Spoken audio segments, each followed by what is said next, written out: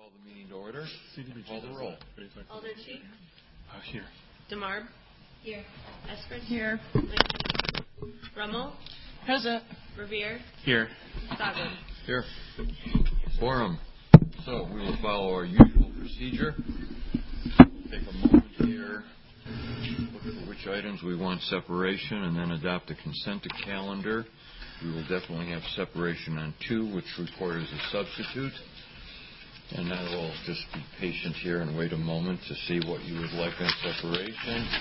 15. 15 has been requested for separation. 11. 11. 15 and 11. 9 and 10. 15 and 11. 13. 9 and 10 and 13. And we still have 2 for separation. Alderman Revere. Thank you. The ones left on my list would be items 8 and 14, please. 8 and 14. Any others? Still have 16 there. Yeah. 16 will be separated because Possible. we'll take separation on 16 just because.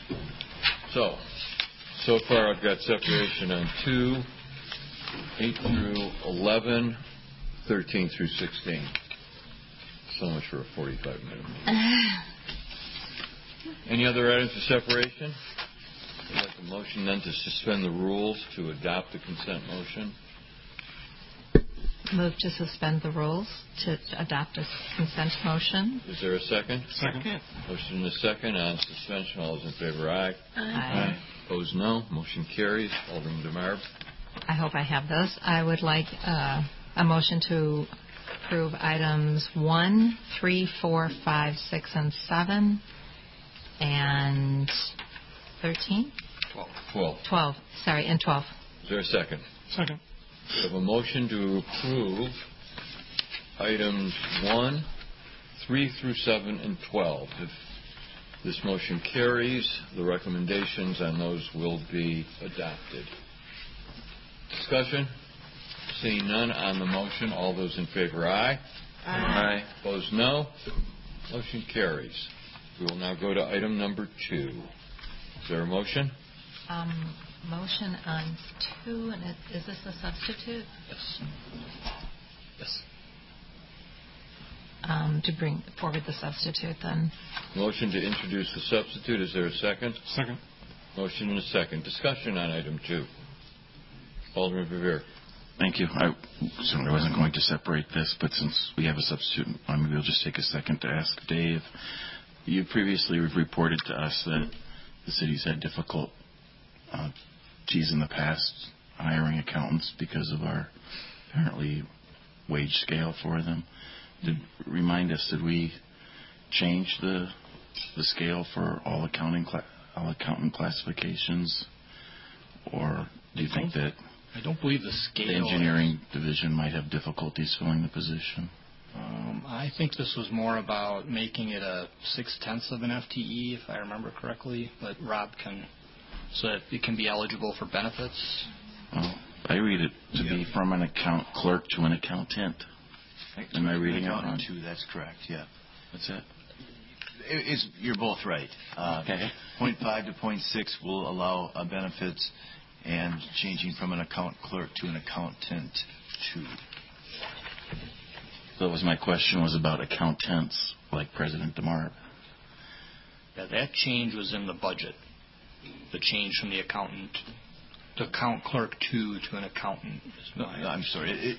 Let me explain this. The position was hourly previously, and the 2016 budget changed it to a permanent full-time 0.5 account clerk. 2, I think. Account clerk 2, I think. Mm-hmm. And this substitute will now change it to an accountant 2 at 0.6 times. Right. And maybe I'm not making myself clear. I was just asking more globally, so not just for engineering division, Rob, but I was asking Dave. In the past, we have heard, I guess in particular, the finance department has had difficulties hiring qualified, competent accountants because of the competitive nature of the marketplace.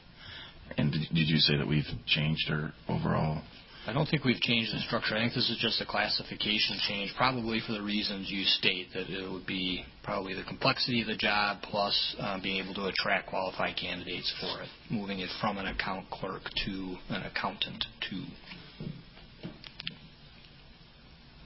So has your department, for example, had been successful in hiring and filling out your accountant ranks? We have been able to fill. We have switched some positions to accountant classifications, and that has helped with the competitive nature. But we're also looking to have that higher level of professional background as well. Thank you. Further questions or discussion? Seeing none, all those in favor of adoption, aye. Aye. Opposed, no. Motion carries. That takes us to item number 8. Is there a motion? To move item 8, please. Is there a second? There is. Discussion. Alderman Revere. Well, thank you. I know that there was quite an extensive discussion of this resolution at the most recent Transit and Parking Commission meeting. You can see the rather detailed minutes included in the legislative history. So I wanted to ask, I guess, Bill and Sabrina and is Matt here? I guess here he is. At TPC, I know that there were many questions asked and answered by staff. My overall question, and by the way, I want to congratulate Sabrina on her new position. So congratulations. So really for all of you, the staff that are working on the development of this garage on East Washington Avenue, it seemed, when I actually watched the replay of the TPC meeting, and it seemed quite clear to me that the TPC felt left out of the conversation and unaware of what was going on, and this is a whole new model, for us, a whole new world. To give one example, I can't remember, I think maybe it was Ann Kovich that stated it first, but the concern that the TPC be involved in the development of the RFP, assuming the resolution's adopted by the council and we move forward. Can you more just globally, you folks, address the general concerns that the TPC seem like they haven't been fully part of the conversation and really need to be part of the conversation moving forward?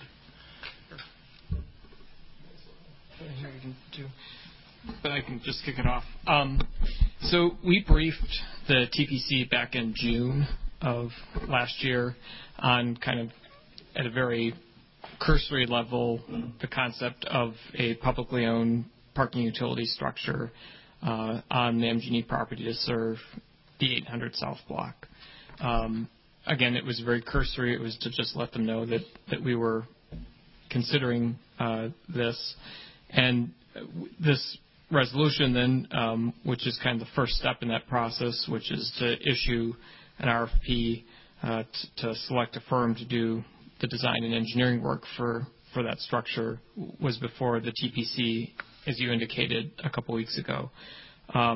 There were numerous items that the TPC raised that are questions that need to be addressed prior to proceeding with the construction of the ramp, centering on operational issues, pilot issues, and the like. And certainly, as we move forward, prior to approving a parking structure, those are items that certainly, as staff, we're going to have some answers to present to policymakers for the TPC and ultimately the full council to make some decisions. Because, yes, this will be a different structure than we have in some of our downtown facilities. Mm-hmm. And I'll defer if you have anything else. Bill or Sabrina want to add anything on that? No. I would just add that in addition to what Matt said was that actually, issuance of a contract and signing of a contract wouldn't be happening until we have some of those specifics worked out as well. So this is really conceptual. We're narrowing down some of those items now, but we'll be working on actually developing that RFP here over the next couple of weeks. And obviously, the TPC recommends a couple of amendments in this regard to allow for them to be more involved in the process. I sure the staff has no objection or concerns with the way these amendments were worded at TPC. So we should include in our, I don't know if it was clear in our motion that what we're adopting is what was recommended to us by the TPC or not. But that would be my hope tonight, that our motion. Chair will take the motion as to be the adoption of the TPC version of the report. Thank you, Mayor.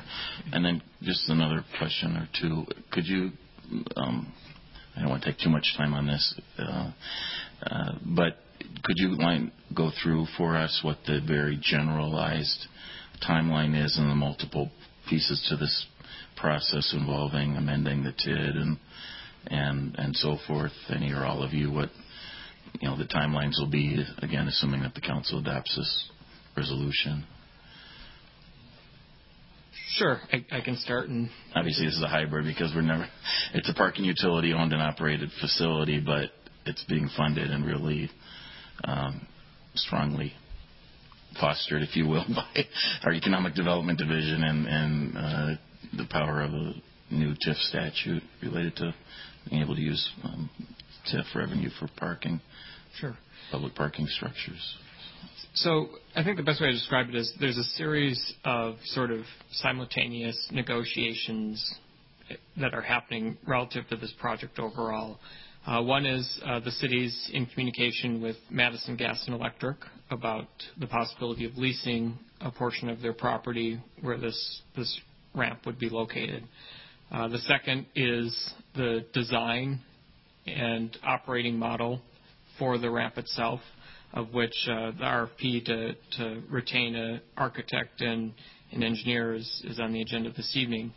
There's also the discussions and negotiations with Gephardt Development for the 800 South Block redevelopment for a project that will be called the Cosmos. And they're all interrelated with one another because certainly the lease terms and lease rate that the city pays MG&E will impact the parking utilities operating model for the structure, as will the lease rate and the terms that Gephardt Development is able to pay for their tenants to locate in that structure. The size of the structure is very much targeted towards the size of the development that's ultimately completed. Our goal would be, by the time, as Sabrina indicated, there'll be a second resolution that'll come before the council likely in late March, early April timeframe, that would be to actually execute a contract with this firm to do the architecture and engineering work. Our goal would be, at the time that you receive that resolution, that we can lay out for you sort of the architecture of this entire arrangement. So what are the terms of the development agreement with Otto Gephardt? What are his terms with the parking utility? What is the city's terms with Madison Gas and Electric? And then how they relate with one another. Mm-hmm. So in the months that this RFP is on the street, we're all going to continue to work with Madison Gas and Electric and with the Gephardt Development team. And when I say we, it's a big city staff team involving the city attorney's office and the finance department and the planning division and economic development division to pull this all together. At the same time, as you indicated, there's also the TID amendment, where we'll be amending both the TID 36 project plan and boundary agreement. We need to do that anyway for a project that appears later on the agenda, so that'll be moving forward one way or the other, but certainly it'll take into account this project as well. So, yeah, and I realize probably Alderperson Rummel knows all this better than we do since it's in the 6th Aldermanic District, but could you gave us some of the timeline over the next couple months. Mm-hmm. Could you take us out further, like to the light at the end of the tunnel, so to speak, and what your tentative hope is as to when you might be in the ground, among other things? Sure. The light, if all goes well, ideally this time next year, the parking structure will be under construction, and late this year, Gephardt Development will be under construction with his project. The parking utility takes structure takes less time to build than the development, so they don't have to occur at the same time. They can be slightly staggered. Okay. All right, thank you. The other questions I had, I think, were really covered quite comprehensively by TPC, so I don't want to be overly repetitive. I'll yield, Mayor. Thank you. Further discussion or questions on the subject? Alderwoman Rummel. Thank you, Mayor. So there's a lot of conversation that's starting in the neighborhood listserv. So if, Matt, could you sort of go even higher in the 30,000 feet level and talk about why this philosophical shift, if you will, to have a parking structure where it looks like the majority of the daytime users will be under a lease arrangement instead of like random who shows up? And maybe Bill and both of, and Sabrina can also add to that, and because it's somewhat different, and sort of how did we get to this place? Sure. So I think an important item to note is that historically, to the best of my knowledge, and admittedly the last time the city built a parking structure was before any of us were with the city, but we've used bonding authority in the past. In this case, we're going to be using TIF, and that was made available to us under a recent change made to the state statute.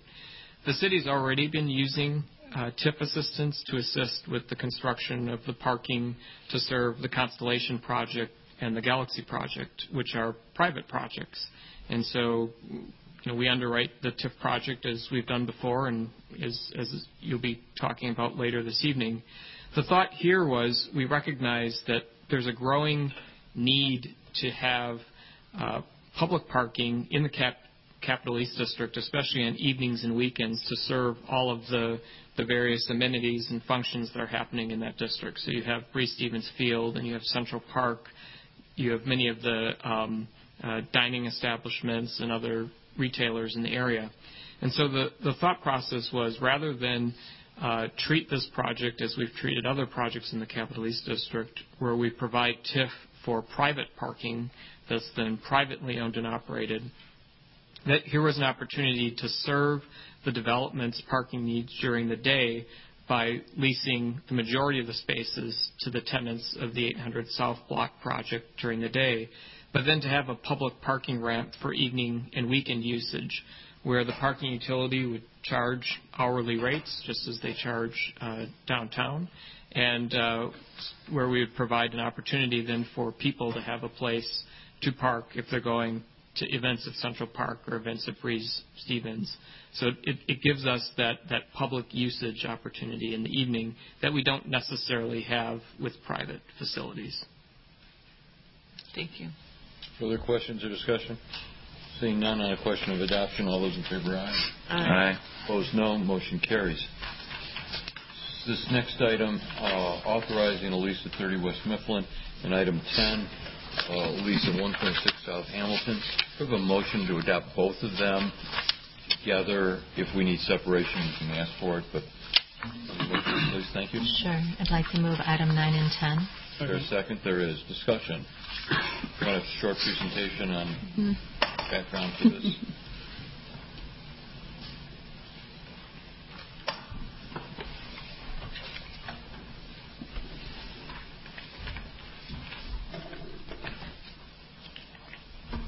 So you would like me to give a background on the leases and how we pick these locations and the terms we negotiated? Is that what you're looking for? So basically, real estate worked in connection with facilities to determine the appropriate square footage to house the roughly 200 employees here at MMB. And we had an extensive search, and we came up with, only one location where we could put everyone together, but a majority of the options came down to splitting them apart. We tried to keep the locations close to the CCB for meetings and so forth, and obviously 126 South Hamilton, which was previously occupied by the library, was a strong contender because we knew that building. It was previously hardwired for IT and so forth. So that is how we picked that building. I negotiated the rate based off of, looking at market and where the lease with library left off and where, what they were asking. And we've got a pretty compelling rate here. For the space above the floors, we were at $1,674 gross. That's where we ended up. And below, there's a lunchroom and storage, and we only had to pay $3 for that. And there's one parking space in that building. So we got a good rate in connection with that building and have minimal improvements. We get to use the cubicles that are in the building and need minor improvements. And Brian, you may want anything to add to that building. No? Not yet. Not yet. With respect to 30 West Mifflin, once again, we know this building fairly well because Madison Fire Department just left 2 floors therein, and we have a good relationship with EMI. And so it was a good contender in that respect, and they were able to give us an additional floor and a portion of a floor to fit our needs. The rate here, once again, for a full gross deal at $17.54 a foot, plus 30 free parking stalls that they will pay for the users in that building while we're away from MMB at the city ramp, as they did with the fire department. So it's very similar terms to that lease. There's furniture that Madison Fire Department left behind, and we're going to use some of that in addition to Brian and I met with the state last week, and we're going to relocate some furniture that it's not using, relocating, and so it's going to work out very well for us. Two questions. Have we decided which agencies go into which building? Rough draft, we're looking to put building inspection and planning in 126 South Hamilton, along with the Office of the Director, and then the remaining. So the portion of human resources that's in MMB, economic development, community development, housing, and traffic engineering and parking utility in 30 West Mifflin. But we are probably going to be putting an amendment through for some space planning work with an architect to try to finesse that. That wasn't my initial rough draft look at the kind of the needs of the agencies and the locations that we have in hand. The parking that goes with 30 West Mifflin sounds like it's more than adequate to handle all the staff cars associated with those agencies. 126 South Hamilton with one space and all those building inspectors, what are we going to do there? Yeah, my understanding is the building inspectors are all, I don't know if all, but probably all of them are required to provide their own vehicle, and they get reimbursed for parking. What we've discussed so far is that they would use, I think even now, many of them use on-street parking because they get to the building so early in the morning prior to really any of the other commuters that work in the city. So that may continue. On after an hour. And they're gone. They usually, I think, this is what I hear, is depart by about 9 o'clock. So they would give them an opportunity to park from that 7 a.m. to 9 a.m. time frame. But I think we should still look at some other options because that distance from 30 West Mifflin would be kind of far if they were to try to park on a city parking ramp. Same with Government East.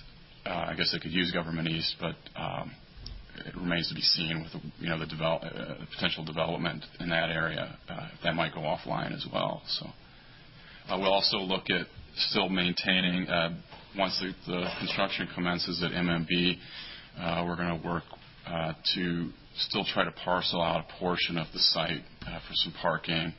But we got to maintain safety because the contractor kind of has to use that same space as well. So I have to look at a few other options for additional parking needs as well. And Brian, didn't you also look at the Dane County ramp? Yeah, we looked at the Dane County. I mean, initially they're suggesting that they don't have any parking, but I think as we get into this, hopefully we can kind of get the specifics out of that, and maybe there is some opportunities there as well. And when will the lease begin? November 1st. of 2016 and ends. We have 24 months with some options to extend, and we can phase out during any of the extension options if we bring people back into MMB at different time frames. So Okay, I have one final question I want to just cover. What about meeting space at both locations? Will that be sufficient for the various agencies? It's not very good. It's not great. We're looking at the 10th floor. It kind of depends on a couple of things, but we're looking at the 10th floor of 30 West Mifflin. It seems like it would have enough. It kind of depends on how the layout goes, but it would have a good amount of meeting space. But it's not as good as the current Madison Municipal Building offers at this time. we also looked at potentially utilizing the Overture and maybe the senior center meeting space. Yeah, for after-hours meetings, we're hoping that we could use Central Library and the Central Library, senior center, and potentially even Overture. Where will Board of Estimates be? It's a good question. Don't know the answer yet. So most of the committees that presently use this room, that's still unresolved, correct? Correct, yeah. Further questions on the matter? Thanks for asking all my questions, Mr. Mayor. Sorry. Okay. Thank you. Okay, sorry about that. That's good. Totally fine. Kind of knew where this... On the question of adoption then of 9 and 10, further discussion? Seeing none, all in favor, aye. Aye. Opposed, no. Motion carries. Item 11, the second substitute, authoring mayor and clerk to enter an agreement with R&L Design on the Coosa Trail Fleet. Is there a motion? Move item 11. Is there a motion? There is a motion. Is there a second? There is. Questions, discussion? You want to just give us a brief summary to introduce the subject? Yes. My name is Jim Whitney. I'm with Facilities. And we're asking for your approval tonight for us to go ahead and hire R&L Design. They are the firm that worked on the master plan study for us for the Nakusa Trail Fleet Fire and Radio Shop project. And also the master plan study included also the Metro Bus Barn at Nakusa Trail as well. And so we had gone through, we originally submitted the resolution to hire R&L just for the fire maintenance building project. And during the budget amendment, the fleet and radio shop were added to the project. So we've come back with these substitutes that would include the fleet and radio shop into the overall design for R&L Design Company to go ahead and do that project for us. There's been some question as to whether or not there's room for other city agencies. Are we at maximum capacity with the agencies described? Yes. Yes. Further questions on item 11?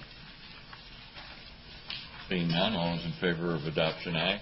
Aye. Opposed, no. Motion carries. Thank you. Thank you. Item 13, approving the Worker Cooperative Fund Program Guidelines and request for proposal release. Is there a motion? Move item 13. Second. There's a second. There is. Bruce and Matt, are you getting the idea here? Are we getting the idea here? Yeah, you want to give us a brief outline? Oh, yeah. Do you want just a brief history? Okay. So, well, okay, yeah, I had to ask permission from my boss. I'm not in charge. But so, last year in the budget, you guys approved the Worker Cooperative Program, which is a 5-year project to help create more worker co-ops in the city of Madison, and that came with a budget authorization of $600,000 a year for 5 years. This is the request for proposal. So we are looking to have an outside community partner or partners that would help us manage both the technical assistance piece and the loan fund. And so this is a request for proposal for those groups to apply to receive funding from us to do this work in very strong partnership with our office. We had planned to go to the Economic Development Committee, and unfortunately that committee didn't meet in December and didn't meet in January. And at this point, waiting to appear in front of them, we feel like would push this project too far out into the year, because we really want to get funds moving this year on this project. What they would have done is reviewed this request for proposal and given some feedback on it. I did send out to the Economic Development Committee and the draft and sort of saying that they can come and appear here to give comment as citizens, not as members of the Economic Development Committee, if any of them had strong thoughts on the language in the RFP. What we would do then is release the RFP and have a staff team make a recommendation after reviewing all the proposals that we receive, which would go back to you for approval. So you guys would have the final approval of who the vendor or vendors were chosen. Discussion? Seeing none? Great job, obviously. Wow. Thank you very much. All those in favor, aye. Aye. Opposed, no. Motion carries. Thank you, guys. Thank you. Authorizing the release of the mortgage on Unit 6 of the University Square condominium and ratifying prior action. Is there a motion? To move item 14, please. There's a second. There is. Sir, Kevin, you care to share with us what this is about? Yes. So That's something we usually see on the agenda. No. So this goes back to 2008 on a TIF loan for University Square, which I believe is also called the Lucky Building, 777 University. So we did a $3 million TIF loan for that project. At the time, we encumbered the entirety, which was two condo units, 1 and 2. That was since subdivided. Unit 2 became units 2, 6, and 7. In the TIF loan agreement back then, we still had equity participation payments, and we had a specific provision in there that allowed a portion of the property to be sold or transferred to another affiliate entity controlled by Greg Rice, who owns that project, who's the developer, without paying an equity participation payment.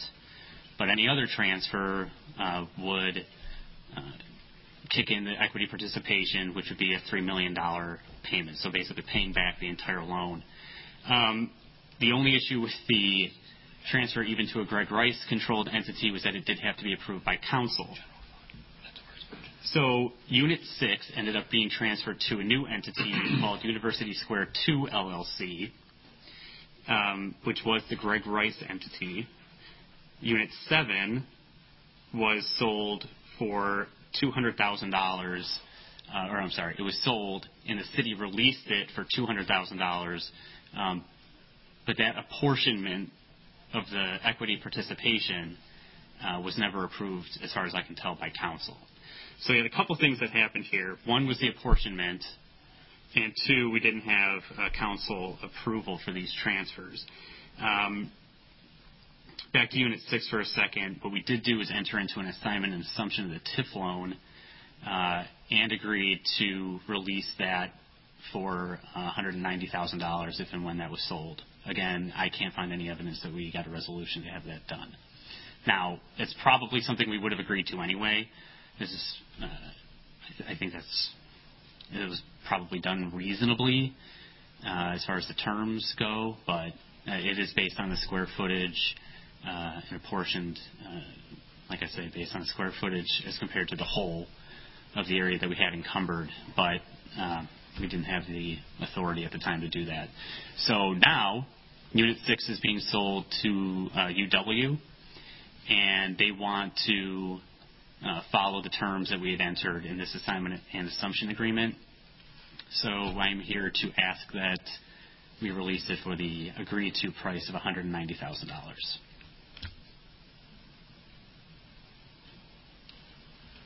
Alderman Revere. Thank you. Thank you for the history, Kevin. And I hope that made sense. At the outset, yeah, pretty much. I guess it made sense as to the TIF deal with Executive Management Inc. and the Rices, but then my first question is, where did things fall apart? Why didn't we ever give? Is there any evidence in the file that Ann Zellhofer was ever contacted by EMI, or that you were, or the TIF coordinator, or anybody? Yeah, this was a deal that was done by the city attorney's office. Well, no, the deal I'm talking about when they went ahead and sold to the next entity. Yes. Oh, so we were fully aware of what happened. Oh, okay. I thought this was all after the fact. This was after the TIF loan. So the transfers started occurring in 2014. The original TIF loan was in 2008, but we were all fully aware of the transactions that were taking place. So why do you believe that the council was never asked to consent? Fortunately, I have no idea. Now, it's possible that if we followed just the equity participation paragraph in the original TIF loan,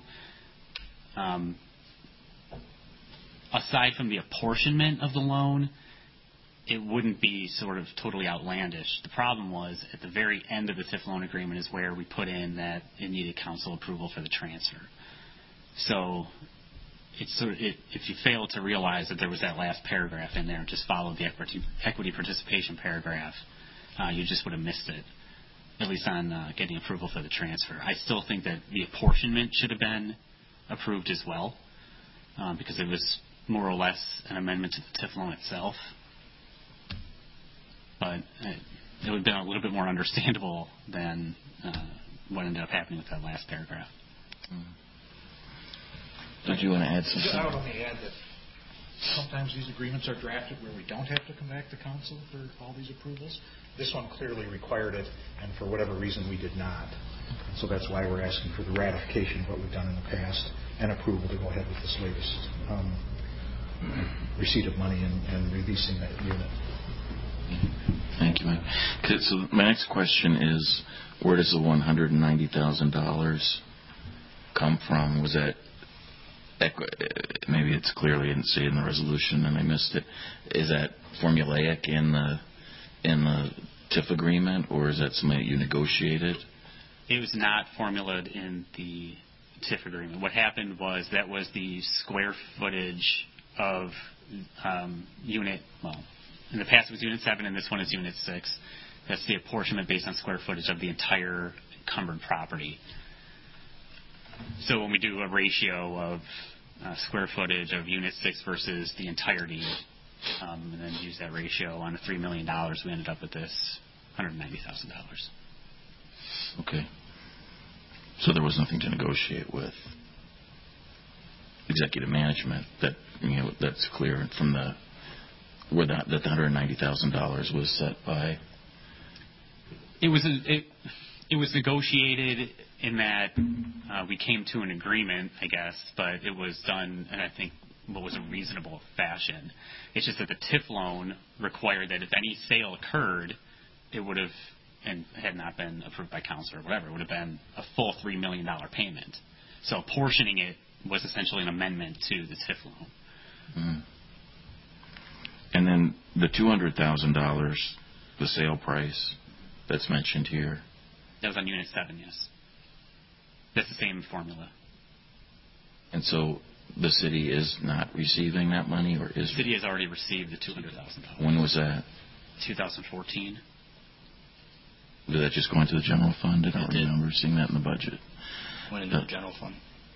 Okay. And then this, too, as the fiscal note states, would be designated just for the general fund? Right. It was budgeted to be received in 2015. We obviously did not receive it. It will now be received in 2016. Did our adopted budget assume that since we didn't receive it in 15, or no. Were we thinking that we would receive it at the end of 15? we weren't sure when we were going to receive it. We budgeted in 2015, and then it took us a while to track it down where it was coming from. And then once we did, then we identified that this transaction would take place, and the transaction won't take place until 2016. So it's not budgeted to be received as a revenue in 16, but it will be received in 16 as a general fund revenue. Okay. So, in essence, we're holding up the closing with the state for the space. Yes. This has to be accomplished prior to that. They want to close in a is couple of weeks, yeah. In a couple of weeks. The week of February 10th. Does anyone, I guess this will be more for you, Dave, has anyone penciled out perhaps what the loss in property tax revenue might be with the admissions office now being UW property that they currently are leasing? No, there's no pilot provision back then in the TIF loan either. We didn't have that back then. Yeah, I mean, you already mentioned how large it is, but it's a decent size. Okay, thank you. Thank you. Alderwoman Rummel. So does this resolution then complete all the potential activity that's left in the TIF that we might have with the LLC and the Rice or whoever? No, we would still have mortgages on Unit 1 and the remainder of Unit 2. And I guess I'm just trying to get my head around what that might mean. So that is fine until they want to change something or time goes by or what? Well, the terms of the TIF loan are still out there. It's still in force. And remember, we still have a guarantee on the tax increment that's going to be generated. And the city really isn't losing a lot in the way of protection. It was the issue here really is process. Thank you. Alderman Stewart. Thank you.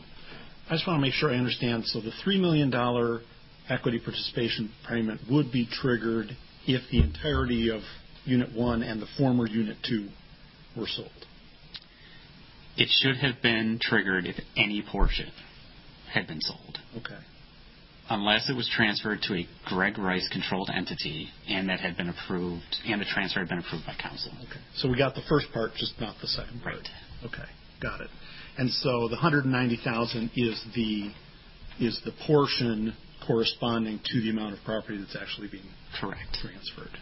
And so, and I want to understand what you just said about the TIF guarantee. So that's still in place on the remaining portions of the property, right? I mean, it doesn't apply to the portion that's going to become tax exempt, the right? guarantee is still set at $3 million. But they have guaranteed the full tax increment. But that's still on the original developer. Yes. Obviously, UW is not assuming any of that. No. Okay. And so there's still the issue of the future property taxes that will now never be collected on the portion that's going to become tax exempt. And so the rest of the property needs to essentially cover that increment, or the developer needs to make good on that. Right. Okay. I think I got it. Thank you. Further questions or discussion? Seeing none on the motion, which is to adopt item 14, all those in favor, aye.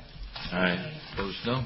Motion carries. Item 15, TIF staff quarterly update on current and pending TIF projects. Can I have a motion to receive the report? Motion to receive the report. Second. Thank you.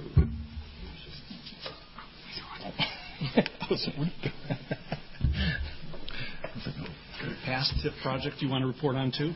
Which one? Just kidding. Oh, you mean the last one? Yeah. I have a statute of limitations on my memory.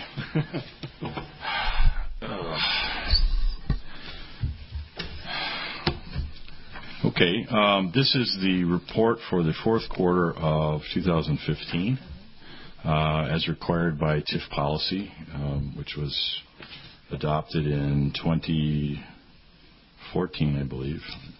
that requires staff every quarter or so to come forward with status on existing projects that would be going forward in the next year, anything pending, as well as conditions in the current TIF districts as far as how they're performing. Some of this format has already been covered with you. I guess I'm going to try to just stay on the status paragraphs unless you have questions, trying to jog your memory on those projects. The Anchor Bank project, as you will recall, was the first of those last year where we provided, the city agreed to provide a $13.3 million TIF loan to facilitate a $98 million project, which is, as you can tell, is well underway. The dust is flying all over the place. So that project is well underway. You'll note one of the contingencies in this particular transaction was the certification of TIF District 45, which at the time of this being drafted, we hadn't received, but as of last week, we did receive. So the district is fully certified. And we're moving forward with the rest of the transaction. I can certainly take questions on that project, or I can just go along and take them at the end, whichever is your preference. AT&T building at 316 West Washington was a proposed redevelopment of the existing AT&T building, 141,000 square feet, total estimated cost of $29 million. We provided a $2 million TIF loan to assist the project back in 2015. Again, it was also contingent on the certification of TIF District 45, which has occurred, and the project is underway. In fact, as of last week, I think it was noted in the paper that it was almost completed, so that's well underway. TIF 37, Union Corners. We did reach agreement last year, late in the year, with Gorman to provide $5 million of the $6 million of Union Corners property that the land banking program had purchased. We provided that to Gorman for $1. Again, that project is also underway. The city retains phases 5 and 6 of that property, of which Gorman has an option to purchase those other phases in future. Galaxy project, Galaxy Phase 1, which was a $43.7 million project, 39,000 square feet of commercial, 205 market rate apartments, 55,000 square foot grocery, 501 structured parking stalls. We provided a $4.4 million TIF loan, represented 60% of the TIF, and that project is almost completed. Shortly thereafter, we had a request for Galaxy Phase 2 to finish the project, which this body looked at sometime before the holidays, and approved a $1.4 million loan comprising 70% of TIF to complete that phase for mostly parking, commercial, and some retail. Going into the pending or potential requests for 2016 on page 2. This evening we'll be looking at an exception to TIF policy for Madison Dairy for a $3.4 million TIF loan request, which would be coming forth sometime after this evening's meeting, which would be introduced as a resolution. That particular project, without going into great detail, which you'll get in a minute, is 60, actually should be 66% of the TIF. There's a typo there, which would require an exception to the 55% rule or gateway policy. This project is contingent, as Matt had pointed out earlier in one of his reports, upon an amendment to the project plan and boundary for TIF District 36, which staff anticipates they'd be introducing in the first quarter of this year. Royster Commons is a project we had created. TID 44 was created last year, 2013, for the purpose of redeveloping the Royster Clark fertilizer plant. We've provided $400,000 of TIF loan assistance to Stonehouse to develop the Dempsey Lane apartments thus far. We currently have a TIF request for approximately $2.1 million of TIF to construct 17,000 square feet of office, 20,000 square feet for the Penny Library Branch, 86 market rate apartments, and 200 surface parking stalls with 97 below grade stalls underneath one of the buildings.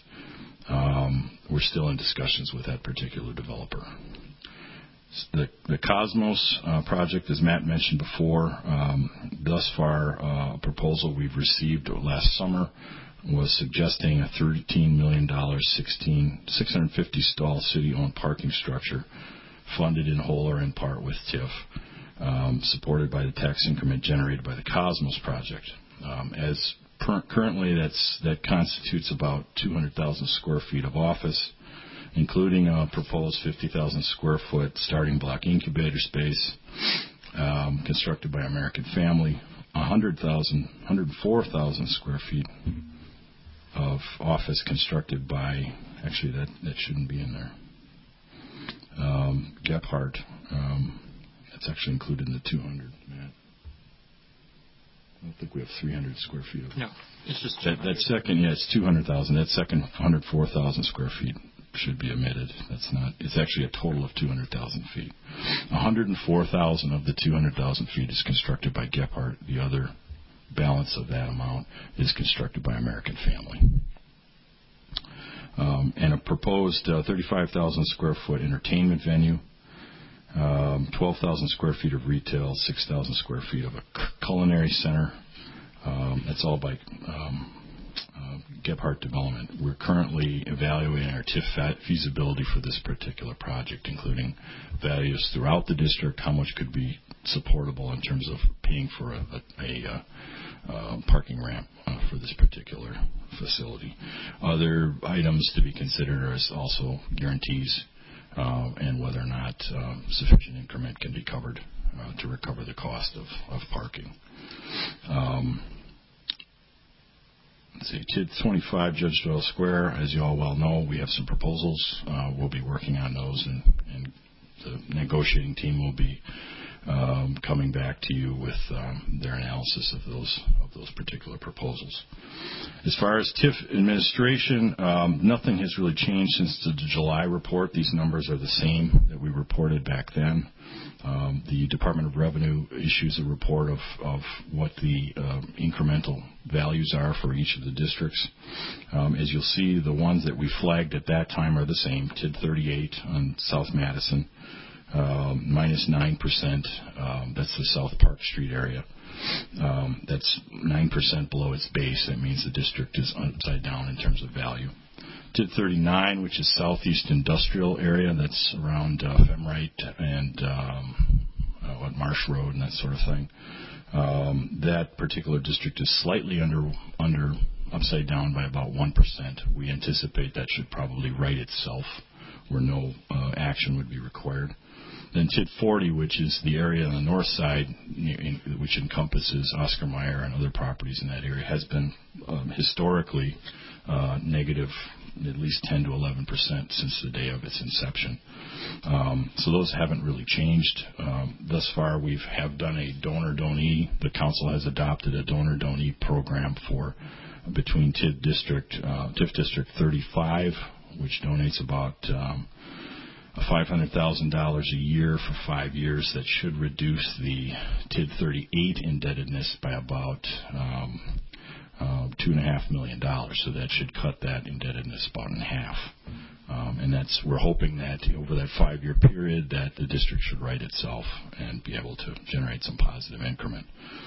TID 40, we haven't come up with a definitive plan yet. It's in the work plan as far as how we want to deal with that. The idea is just to take a one-time donation from one of the districts like TID 42 or TID 43 perhaps and close that district.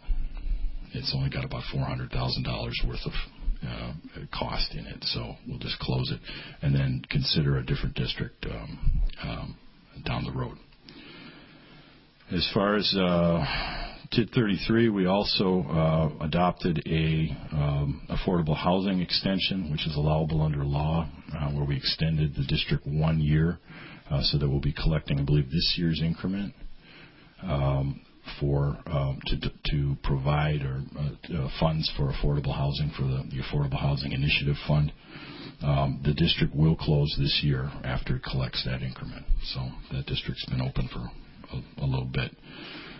Speculative or industrial TIDs, we had talked about creating a University Research Park 1 TID, which we've done. That was adopted and certified by the state already, so this year. So those are all in place. We are looking at a TIF 32 half-mile rule, which would extend 32 which has actually been adopted recently, to use approximately around 50,000 of TIF funds to pay for some undergrounding of utilities for the 433 to 37 West Mifflin Street project. It's an affordable housing project being developed by Madison Development Corporation. So we're going to basically provide infrastructure funds for that particular project to facilitate it. TID 36 boundary and plan amendment, as I mentioned before, that's underway. TID 27 project plan amendment as a result of interest in creating there's two things going on there actually. There's some additional expenditures that are anticipated, one of which is for property that we purchased a while back, which brought the district slightly over budget. So we're going to rectify that. In addition to that, we have to budget some funds for development of a community center in that area, which there's some interest in. And then there will be a plan to, once the district nears its completion, we will extend that district 1 year to collect increment for the Affordable Housing Initiative Fund. So there's a number of things going on with that particular district. TID 37 half-mile rule, that has been introduced to pay for approximately $400,000 of utility undergrounding. Again, in this particular project, because of the setback requirements, the site was unbuildable. So by undergrounding utilities, it made it a larger site. We were able to facilitate that to develop 30 units of market rental housing at 2087 Atwood. So that's an infrastructure cost, which would require a half-mile rule adoption, which is underway. We also have a potential new TID at Silicon Prairie, Mineral Point, and South Point Roads. That's been talked about on and off for a number of years, so we'll be considering that this year also. I believe that concludes the topics in the report, and we're certainly available to answer any questions. Alderman Rommel. There's a typo on page 1. Number 4 and number 5 are in TID 36, not TID 37. Oh, geez. Yeah, you're right. You want me to give the money back? You want me to give the money back? Want to keep them? I don't know. No. Got it.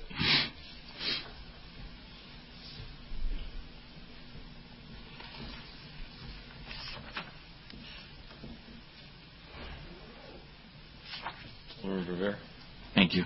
I have a question, Joe, about the TID 32 half-mile rule, the update that you provided. So can you confirm, the TIF Joint Review Board at their last meeting on last Thursday, they took final action on Mifflin Street? I thought they only took final action on the retail grant program. Oh, that is that was retail. I'm sorry. That would be coming through. Okay, yeah, you really... We're piggybacking it. We've got so many of these half-mile rules. That's right. We do have a TID 32 for that. That'll be coming forward. Okay. So this is really, for what you have written here for TID 32 is in the future. Right. That's right. So I don't know if either one of you want to report on what the TIF Joint Review Board actually did Thursday was for the retail grant program. Yeah, they created you want to do that one? Sure.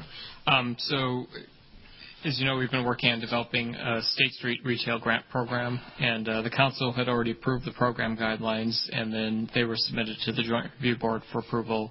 And last week, Thursday, the Joint Review Board did approve that program. So that program, as of today, is officially underway, and we're certainly accepting applications for the State Street retail grant program. So today was the first official day? Will we be having a press release issued? Yes. Ruth has been working with the mayor's office and the bid at pulling together a press release. That would be great, because I know there's anticipation. And there's already been individuals contacting Ruth. Yes, I know there have been. And myself. So I'm very risk of being even more parochial here. Let me say that if we could have an offline conversation about the MDC request, because I would like it to at least be from an intersection as opposed to just one pole in front of one building kind of thing, if you follow me. So Christy Bachman is involved in this in engineering, and so I realize that your report said one thing, but correct me if I'm wrong, the planning department hasn't really taken action. We actually received an email from Frank Stanishevsky a few hours ago with his latest estimate from Charter and MG&E. Right. I've seen there's been some email traffic between engineering and Frank on what the costs are going to be. So far it hasn't broken $50,000. So our idea is that that's a good budget number to put in there. It doesn't really, the district is doing well enough at whatever number we land at, we can run a resolution through for that. So I guess, again, I don't want to take up everyone's time talking about this very parochial issue here, but if we could all just have a conversation before you move forward on anything. Thank you. Can you remind us more about the donor TIDs you mentioned, 35, 42, or 43, where they are and kind of... Okay, 35 is the district that includes Arborgate on the Beltline. 42, I believe, is the district with... that's with University... what is it called? University Crossing, thank you, because I said University Square. University Crossing, and that's doing quite well. So for $400,000, we could probably, spare that for a year, just 1 year, and close it. We'll talk. Yeah, I'm going to be offline on that discussion. And 43? 43 would be. Actually, 43 would be. I should have said 41. 43 is the district that just opened that has the housing program on Park and Regent Drake. Park Drake. That's 43. So that wouldn't be that one. 41 would be Wingra. That's the one I would also look at. I probably would. I think the most preferable of that group would be 42. It's just doing well enough. So.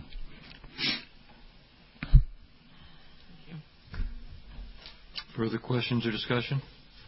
Seeing none, thank you very much. Is there a motion? Come to a vote on receiving the report? All those in favor, aye. Aye. Opposed, no. Motion carries. We are now at. This is for 16. 16. Do we need to go into closed session? Pardon? We do. Closed session, or can we start an open? We can stay open. Excuse me. Okay, so let's start out with. Right. Motion on 16.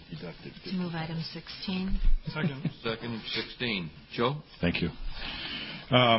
This is as required by policy, whenever we have a TIF policy exception, in this case there's only one, we come before this body with some facts that the developer has proposed in the application for you to evaluate the feasibility of providing that exception. In this case, the request is for the Stonehouse project, which colloquially we call the Madison Dairy site on 1000 block of East Washington Avenue. The project would entail 140 market rate units, 65 affordable apartments, approximately 61,000 square feet of office, approximately 18,000 square feet of retail, and 412 structured parking stalls. The affordable housing portion of this project was also awarded $1 million in affordable housing initiative funds last year. You may recall that project coming through. In early 2016, staff will also introduce an amendment to the project plan and boundary for TIF 36, as I mentioned earlier, that would include this project expenditure. At any rate, if the decision of this council, there will be another resolution coming before you. So you're not really deciding on the loan tonight. You're deciding on whether or not it is necessary and appropriate to provide an exception. So so I may be very clear on that. So what I will be presenting tonight is just the basic facts that are required per TIF policy. The policy stipulates what things staff provides to you in making your decision. The developer, each time they fill out an application, you'll see at the end here, the developer has to make a case in the application as to why they merit that exception, whatever that exception is. And there may be more than one. In this case, there's only one. So the developer here under Exhibit A, that's the developer's language. Now, right before that, you'll see a number of questions, and there's no answers to them because those are the questions you as a body deliberate to make a decision as to whether it's necessary and appropriate to go with a exception to policy. So I will go over the facts of the application, answer any questions, and then you can review the developer's facts and that and ask any questions. So the developer, Rich Arneson, is here this evening. He can answer any questions you may have. And then you can go into deliberation.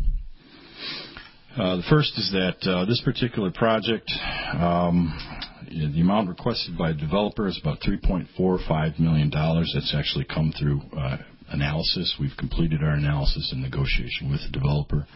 That number constitutes 66% of the TIF. And that's the reason we're here this evening, because of the 55% gateway, this particular project would exceed that number. The type of project is a redevelopment project. We've used gap analysis, which has been completed as the method.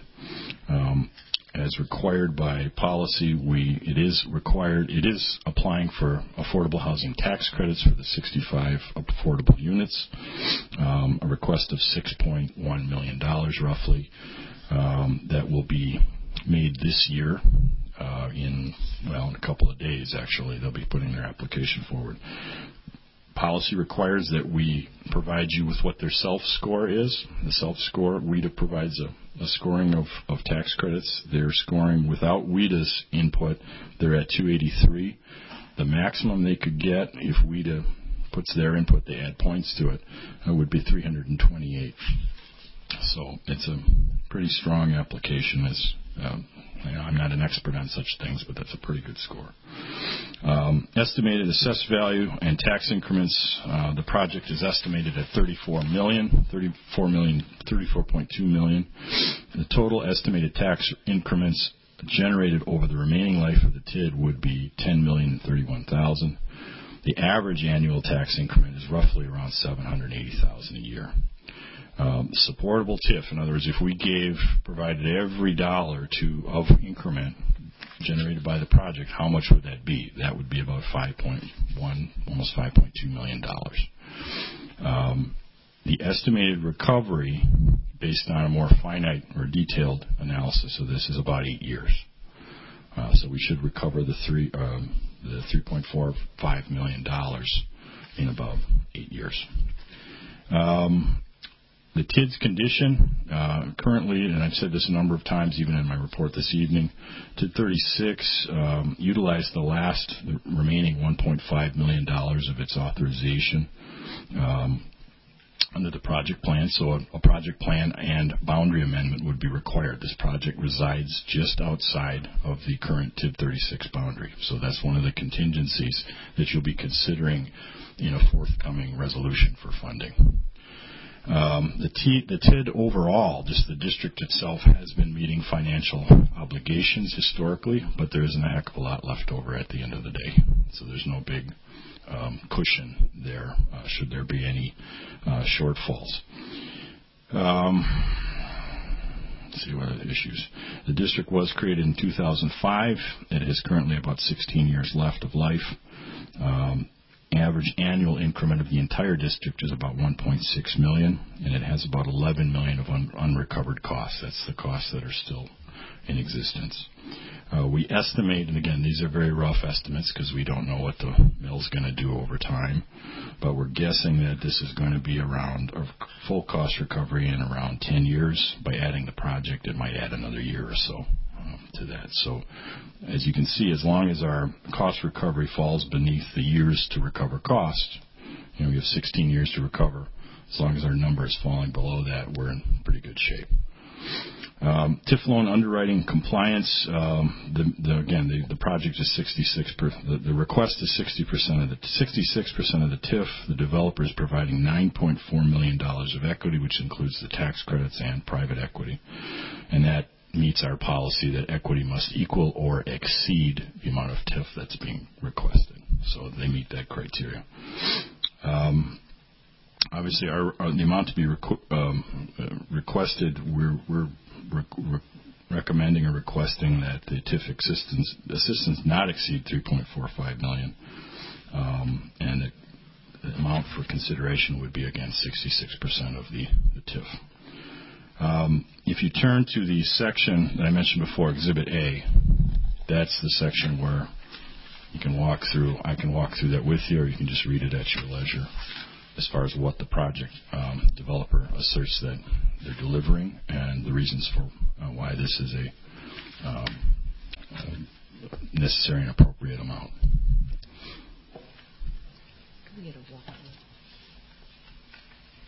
Further questions? Sure. One of the first questions that we ask is it growing the tax base? Obviously, the property has been an abandoned dairy building falling into disrepair. This development would add about $30 million. It's roughly about $2 million in value now. It's going to add about $30 to $32 million of new value as a result. So in our view, it achieves that tax-based growth. The second half of the site, Phase 2, the developer goes into that. We're only considering Phase 1 right now, so I can only, obviously, if you develop a Phase 1, a Phase 2 becomes more possible. So there will be value growth in a Phase 2 at some point in the future. I can only guess what that would be at this point. So it does meet that standard. Fostering the creation and retention of family-supporting jobs. There are no people at the dairy site right now. It's vacant. The retail components of developer search will create new jobs for office tenants and that sort of thing. And that's typical for a project that has commercial rental as part of its components. Section D, which is another one of the requirements, encouraging urban infill projects that increase density consistent with the city's comp plan. Obviously, there are going to be 11 floors of housing. That's a lot of density. The developer's making a case for that in that particular case. Creating a range of housing types. We have a mix here between affordable and market rate housing. So I believe that achieves that particular standard. And then funding for public improvements. Developer asserts that this is includes a parking deck with 350 stalls. Some public parking would be available at the night, I guess. Promoting superior design. The site lies in an urban design district, number 8. Developer has presented Phase 1 to UDC for informational. They've actually gone further. I believe this project's even gone as far as being approved for land use. Is that not right? It is approved for land use currently. So those are the aspects arguing why it is necessary and appropriate to provide an exception to policy. Any questions, Alder Rimmel? So if they don't get the WIDA allocation this year, does this mean we wait a year, project's dead, or do they just have more? Is that part of your calculation here? I've asked that question. I believe that you can still continue the project. You just wait a year. Yeah, we would actually, since it's... Can you come up? Come on up. Let's see. The affordable housing project will be a completely separate construction contract, separate owner. we plan on starting the market rate and office tower as soon as possible this spring, potentially April, May. So that's gonna happen either way, pending our financing and including the TIF. But the affordable, if we don't get the credits, we would likely ask to go in again next year and take another stab at it and extend our TIF commitments and other things. So then, am I hearing you or assuming correctly that the affordable housing piece is phase 2? It's not really phase 2. It's just that because of the way those deals work, we can't really combine it into one large project. It has to be a separate owner, separate investors that buy the tax credits, separate financing, separate construction contracts. So the way we've designed the project, that does not need to be built. We can build them separately. I wouldn't necessarily call them 2 phases. I mean, one is just going to, if things go well and we get our credits, one is going to start a few months after the other one. So they're almost different, separate components to the same project. So when you were doing your number crunching, that $6 million as a source didn't really factor in your coming up with this percentage? Oh, it's included in the project. It's just a matter of when it comes into the project. I mean, the developer will take out a construction loan and put some equity into it, obviously, to close on that. TIF will factor into that. If they don't get the credits, what he's saying is that by the time the cycle turns, I mean, it takes about 18 months to, 24 months to build a project of that size. They'll be applying for additional credits in the next year. So then they would fill that gap in the interim. So if we approve this and then there was a delay because of WIDA, we'll put it all on WIDA, would it have to come back here for this particular piece that's built separately, or is it just already included in the approval? Well, we anticipate that there'll be there'll be 2 authorizing resolutions coming before you. One will be for about $3 million. The way it's structured right now, we're still kind of discussing that.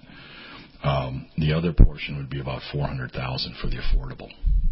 So, and that's roughly based on what the affordable project can support in increment. Because as you recall, a number of times I've said that affordable projects aren't worth as much in a value sense as market rate, because the rents are higher in market rate. So with lower rents, there's lower value. So they support less TIF. So what we've done is sort of put together a formula where a feasible amount of TIF can be supported by the affordable housing project on its own. So there'll be 2 applications or 2 resolutions coming before you. So what was the first one you said? The second one was 400. What was? First one was about $3 million, $3,050,000. The second one is $400,000. That's the way it's structured right now. It may change by a number here or there, but I know that Rich is here. Is the ratio of your proposed affordable housing, 25% at 30 AMI, 30% at 50, and 45% at 60? Is that kind of standard boilerplate, what you would often go to WIDA with, or is that particular to this project? No, it's pretty standard the way their program is now. The 25% at 30% is for supportive housing, and that is a category in the South Korean exhibit, and that is pretty much a requirement to do that to get enough points to score. So we're doing 9 units in cooperation with the Road Home for families at risk of being homeless, and then we're doing 8 units of housing for veterans that need supportive services. So out of 9, 8 would be for veterans specifically? Well, no, out of 7, there's 17. 17 supportive housing units, which represents about 25% of the total affordable units total in that project. So 9 of them would be for families at risk of being homeless, and those are 3-bedroom townhouse units that have private entries on the first floor. And then we have an additional 8 units that are targeted towards veterans that need supportive services. All my questions. Thank you. Further questions? Alder Brevier? Thank you. So just to follow up some of Alder Rummel's questions about the phasing, Rich, or maybe even more to you, Joe, because of the process of where we're going. So this, maybe to you, Joe, to start out with, we're familiar with, and even in your report tonight to us as per TIF policy, you talked about Galaxy 1 and Galaxy 2. and we sat around this table and talked about the different phasings of Galaxy, and then there was that whole issue with the escrow and how there was a draw on the money that Otto Gephardt's folks shouldn't have done. Can you explain how the Galaxy phasing is different from what we might be seeing with this present project in Stonehouse? I mean, what you're saying is if it's successful with the weed allocation, then there really isn't different phasing. But in terms of how we see these resolutions, can you explain? Is it apples and oranges with Galaxy? Yeah, I think it is, because the staging. It's in order to get to that second phase of Galaxy, Gephardt had to literally shift things around, move trucks. You have to set up for a new phase, and he couldn't just seamlessly flow into it. And one of the things Stonehouse can, if they're successful with weed, they're building one structure, and there's components in the structure, but you have to build the one structure to get those components within it. So in the Gephardt part, you'll notice there are several. There's 1, 2, 3 at least that I can count. The grocery, which is a separate component, and then they had the tower for the apartments, and then they have commercial, and there's all different. So when they were going into the next phase of the parking, they had to literally pull up stakes in phase 1, move over into phase 2, and start building a different project. So there was a time lag there. Not for financing. They came in right away at the end of the year.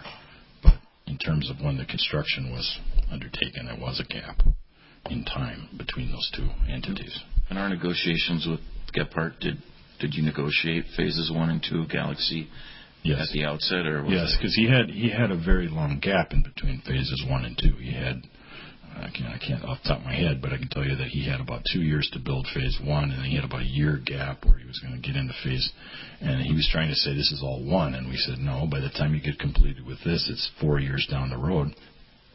That might as well be phase 2. So phase 1 is something you can complete within 18 to 24 months.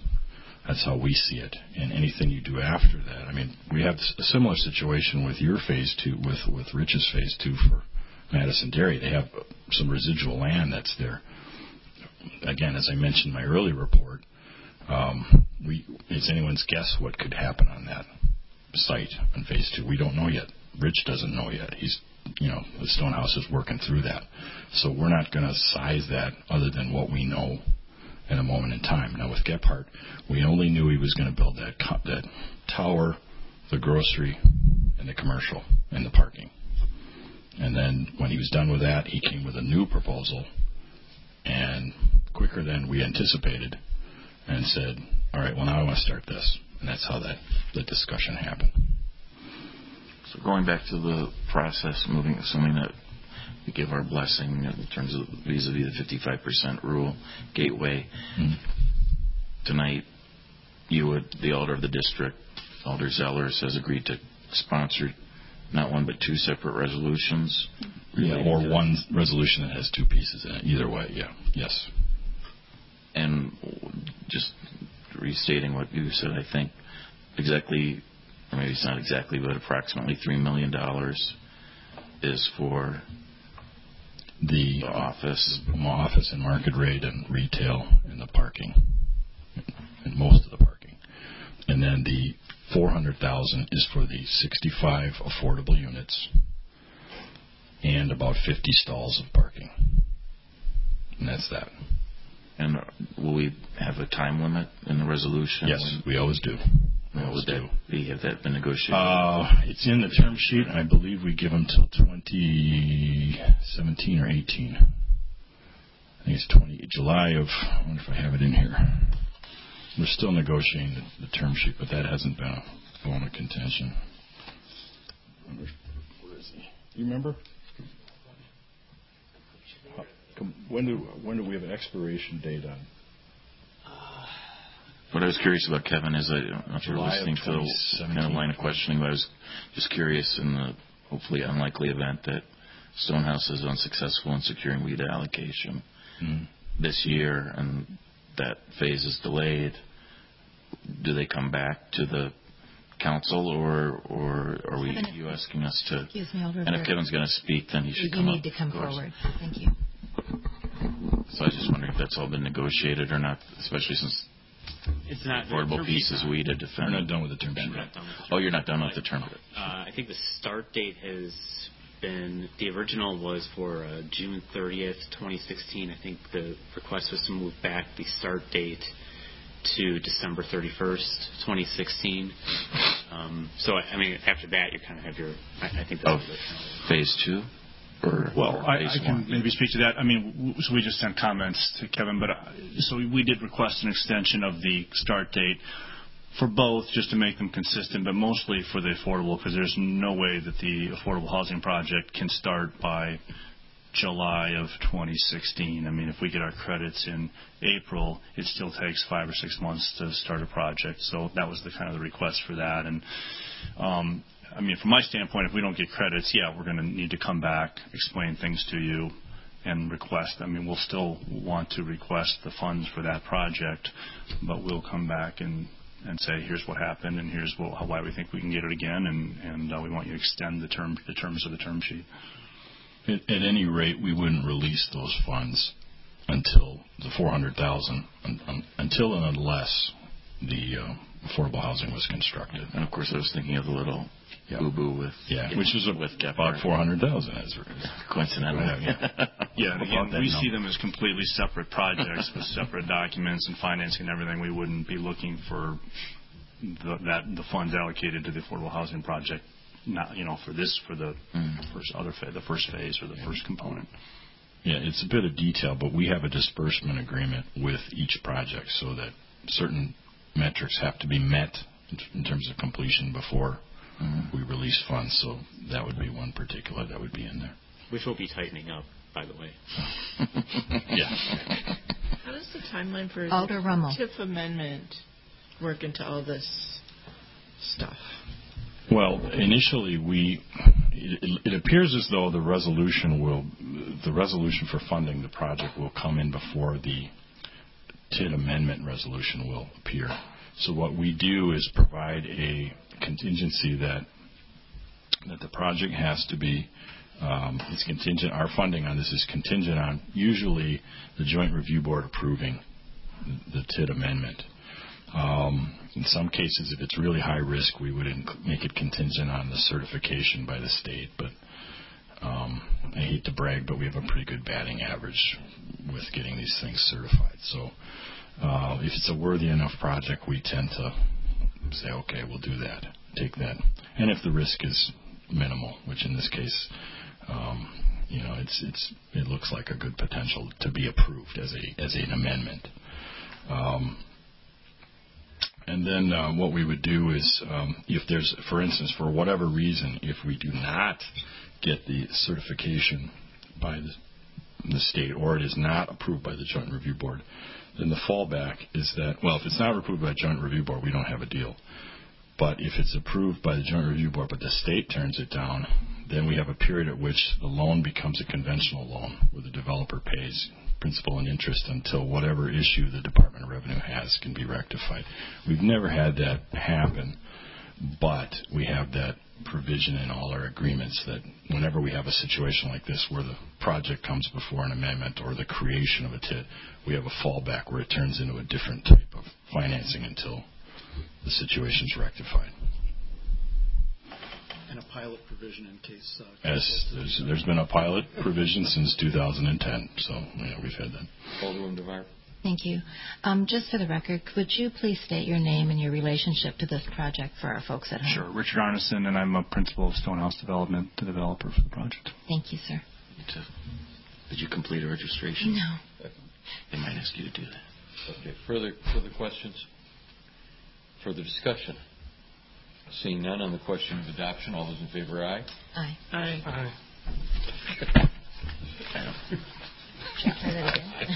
I didn't vote because I wasn't sure if we actually had a question presented to us. Is there actually a motion or a question presented to us in terms of like for your minutes, Laura, did you have a motion? You're granting a motion. We had a motion. Motion to take up. Which was? I'm sure was tantamount to approving the over 55%. Why don't we clarify the motion? Because I thought all we did was decide we weren't going into a closed session. Yeah. No, we moved We had a it. motion. I think we had a motion to accept the report. No, we had a motion The last to approve an exception to the TIF policy. You stated. Okay. So it's a motion to accept And if not, the I just exception of the TIF policy, otherwise known as approving the report. So, are we clear on the motion? All those in favor, aye? Aye. Opposed, no. Motion carries. So there we go. Thank you. I'll take one more motion. Move adjournment. Wait a second. There is. All those in favor, aye? Aye. Opposed, no. Motion carries.